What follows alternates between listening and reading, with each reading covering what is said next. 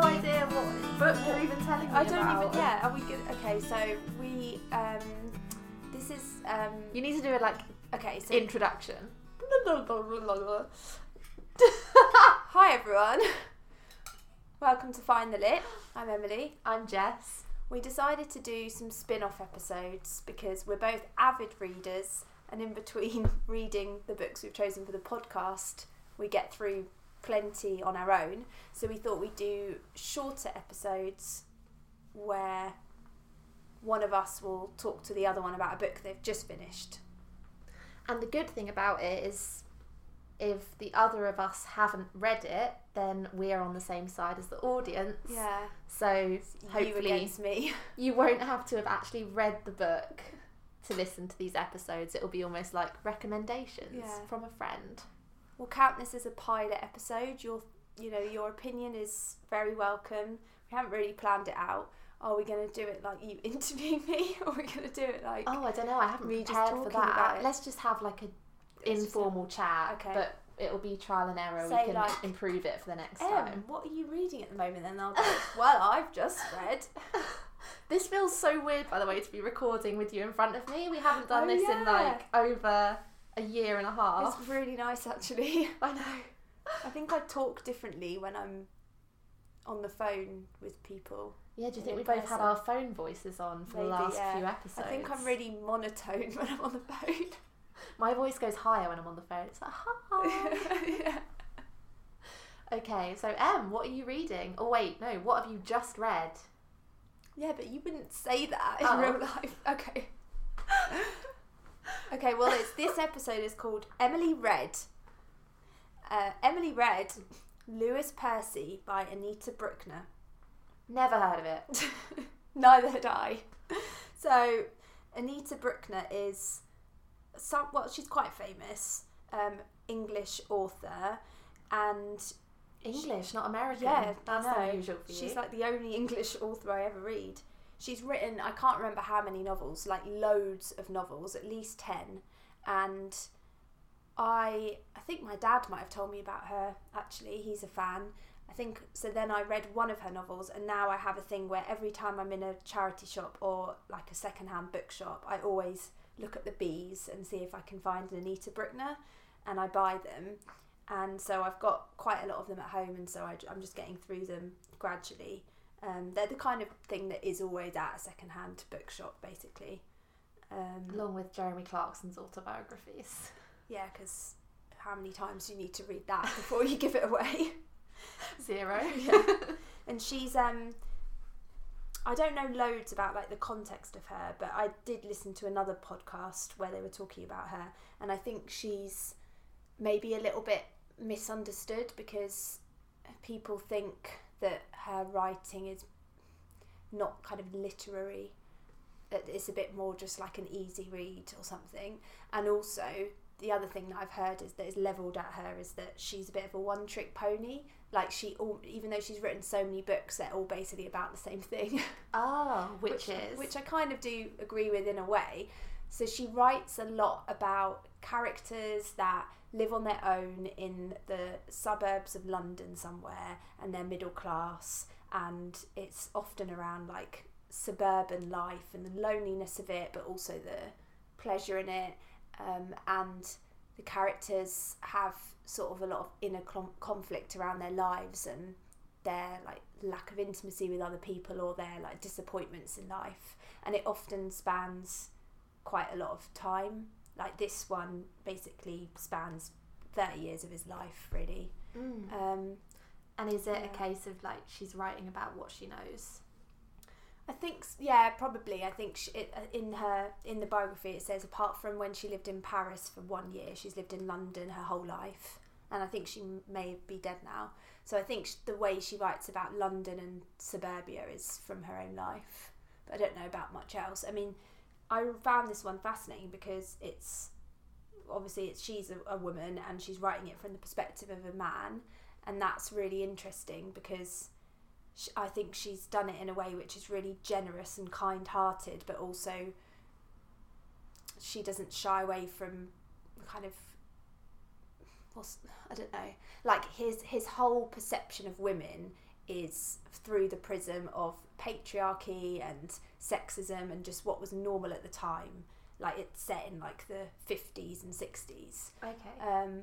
And for her to try and like put herself in the shoes of just somebody who is basically a decent person who's kind-hearted but just has it so wrong in so many ways is, I think, really, really interesting. And I don't think I could ever write something like that. Is he likeable? He's like an annoying but likeable character. Okay. Like, you're just like, oh, Percy.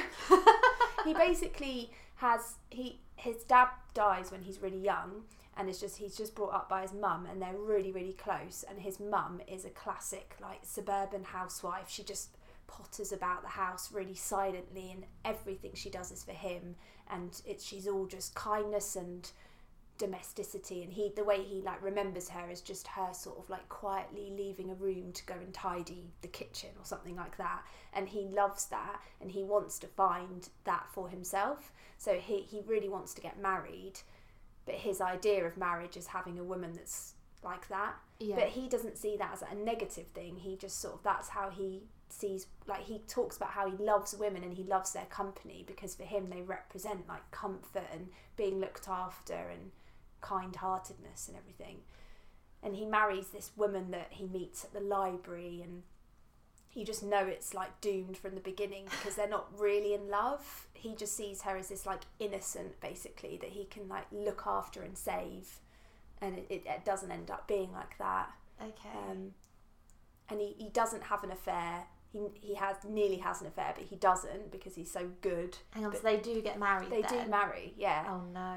And she's like convinced that he has had an affair. That's kind of classic of her books, is like sort of there isn't actually a lot of action and drama, which is weird because that's normally something that literary books do. So I wonder why why does she have a reputation for being kind of non-literary?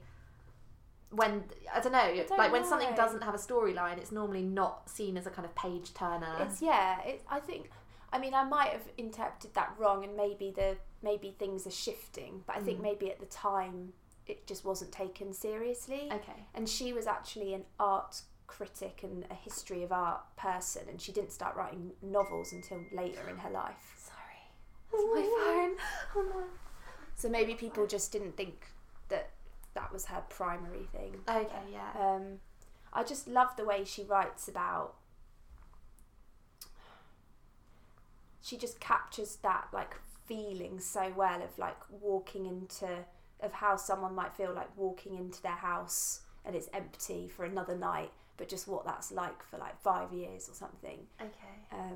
And there's like, it's all really, really internal monologues. Like the actual sort of dialogue is so bare, like there's hardly a word actually written. A lot of it's just all about how he feels about a situation. Do you only see stuff from in his head then? Or do you see stuff from in her head as well? Or just their conversations? It's never from the wife's perspective, but it shifts because he'll go into these long thought processes about what he thinks his wife is thinking. Okay. And it kind of mixes it up, and you kind of forget that that's just still his perception of it. It's really good. It sounds great. I love stuff that's really relationship centric and focused. Maybe that's why she wasn't as respected, because most of them are about a woman in that position, and they're all just about a sort of middle-aged woman who's a bit of a loner and hasn't really found love and what that's like. This is precisely what we were saying. I mean, our episode on the group might not have even been released when we release this, because this might be quicker to edit, but that's kind of what we've spoken about before as well with other stuff, is that when something's written by a woman and is about the woman's sphere, it is kind of like looked down upon. I think that might have been what happened with her at the time. But even though nothing really happens for ages, it is, in a way, it is a bit of a page turner, because you want to find out what happens to him and you want him to be happy. And I just think it's so frank and so honest about life's disappointments, and you know, what you think you want when you get it isn't actually what you wanted, or it doesn't turn out to be that way. God, is it as dreary and kind of pessimistic as something like Ethan Frome No. about marriage, or does it have some optimism? Ethan Frome, I think, in a way feels like very allegorical, doesn't it? Like it's a story about him, but it's representing something bigger. Yeah. Whereas I think her books are more trying to imagine what it's actually like for one particular person, so it doesn't make a statement.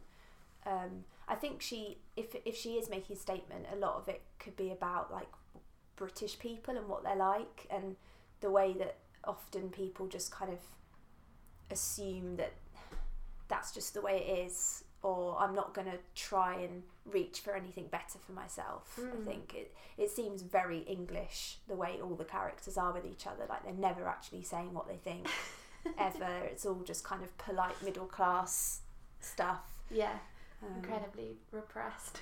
And then it kind of ends unexpectedly in that there's another woman comes along who's like the antithesis of his wife, because she's higher up in the social ladder than him, but almost like a bit of a new woman, and she kind of wears flowy skirts and swears and is quite like physical in that way.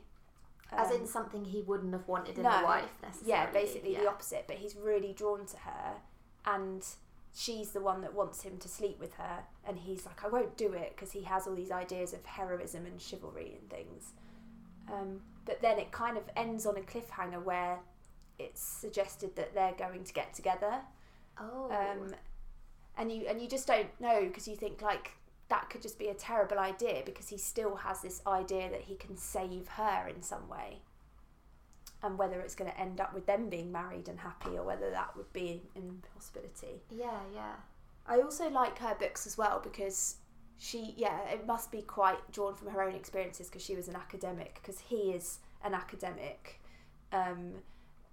and is very like fusty and in that world, and a lot of her characters are like translators, so they're like freelance, and they just go to the British Library every day and that's their job, or they go and live in Paris for a bit and do some research. And there's definitely an over-representation of characters like that in literature, kind of like the people in literature are normally literary themselves. Like, it's very rare that you get a book of fiction that is about a mathematician or a scientist, or someone of a lower class, which is why Ethan Frome was so different. Yeah, or if it is, then that's like the class thing is the point of the novel in a way. Yeah. Like, I quite like the way she does it, because I can relate a bit more.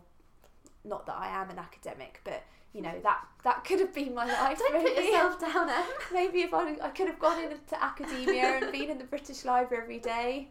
And his character, he's like constantly conflicted, because it's like he's a really old man in the body of like a 25-year-old, because he's just like wasting away his days in the British Library doing his like research on 19th century heroism and literature. Okay, yeah. And in a way he loves the books, and he loves that world, and he loves the quiet of the library and everything, but then he's also a bit like, maybe I want more, or maybe I want something else. But that's like symbolic, right, of being kind of a bit clouded by the past or these old conventions, and that ultimately limits him and the way he lives his life, because he picks a wife based on those kind of old principles that he's inherited from his parents, and that he's writing about and reading about. And it's almost like he compares himself to the heroes in his books. Even when it's about him not having the affair, he's like, oh God, like a hero in a book would have had an affair, and you know, would have left his wife and done something dramatic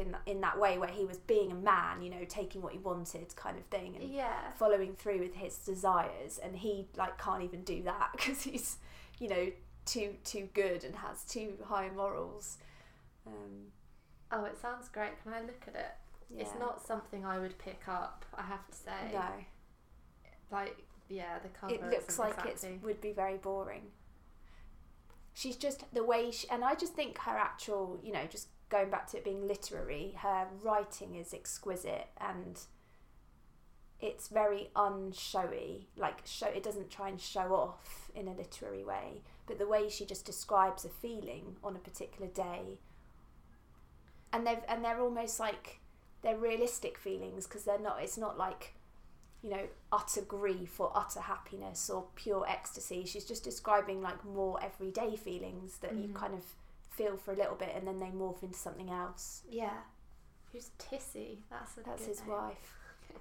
Is it quite frank about sex stuff, or does it not really go into things like that? It's not like the group where it's all it's described. Like, no, in this it's pretty much it alludes to the fact that they do have sex and it's very boring and bland and he doesn't know if she enjoys it. Okay, classic. But it's not, it wouldn't like describe the act of it or anything. Yeah. Yeah. I think it may be quite like I think it in a way sometimes goes into sort of parody in terms of like what middle class people are like, and maybe is trying to make fun and it's supposed to be funny as well. Because I did laugh a lot at some bits. Yeah, and I think when you read them, it kind of makes you want to really make the most of your life. It's kind of like a warning in a way. Like, really? That's good. Yeah, without you realising that it's doing that. But I guess then the conflict of it is that he hasn't necessarily chosen that path. He didn't know that he was going to end up with that life. But as a reader, you see the points where he could have made a different decision. But maybe it's a warning against being complacent or just going along with social norms or not questioning yourself and your perception of what's good or what's right for you.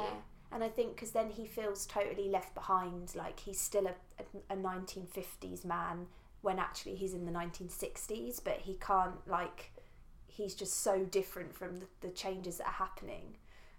And there's some funny bits about how like the library is just empty all the time, or he'll like just smell like marijuana sort of from the corridors and get really angry and go and tell them off and stuff. But that's so interesting. So he's at that pivotal moment, yeah, like in time, and his character is kind of like torn between those two worlds. Yeah. So I really like her, and I guess in that sense she's quite like reliable. Like I kind of. If you pick her up, I'm going to enjoy it. But in a way where people go to the library and they get, who are those authors that have written about 100 gazillion books, and then you kind of go and pick another one and it's exactly the same storyline to the extent where you could have already read it. And it's more like television in a way in that sense, isn't it? Yeah. But I do think she's brilliant at the way she gets out kind of nuances of feeling and atmosphere across someone's whole life. Amazing. So how is this going to work? Are you going to give it a rating? No. Okay. I don't think we should do ratings for this one. No. Because we wouldn't be able to compare our ratings anyway, would we? No, that's true. But I guess we wouldn't necessarily be recommending a book in this, because obviously sometimes you read a book and don't really like it. Yeah. But are you recommending this book? Yeah. Yes. That will be the question. Would you recommend it? I would recommend any Anita Brookner, even ones I haven't read. Wow, that's how confident you are. Yeah.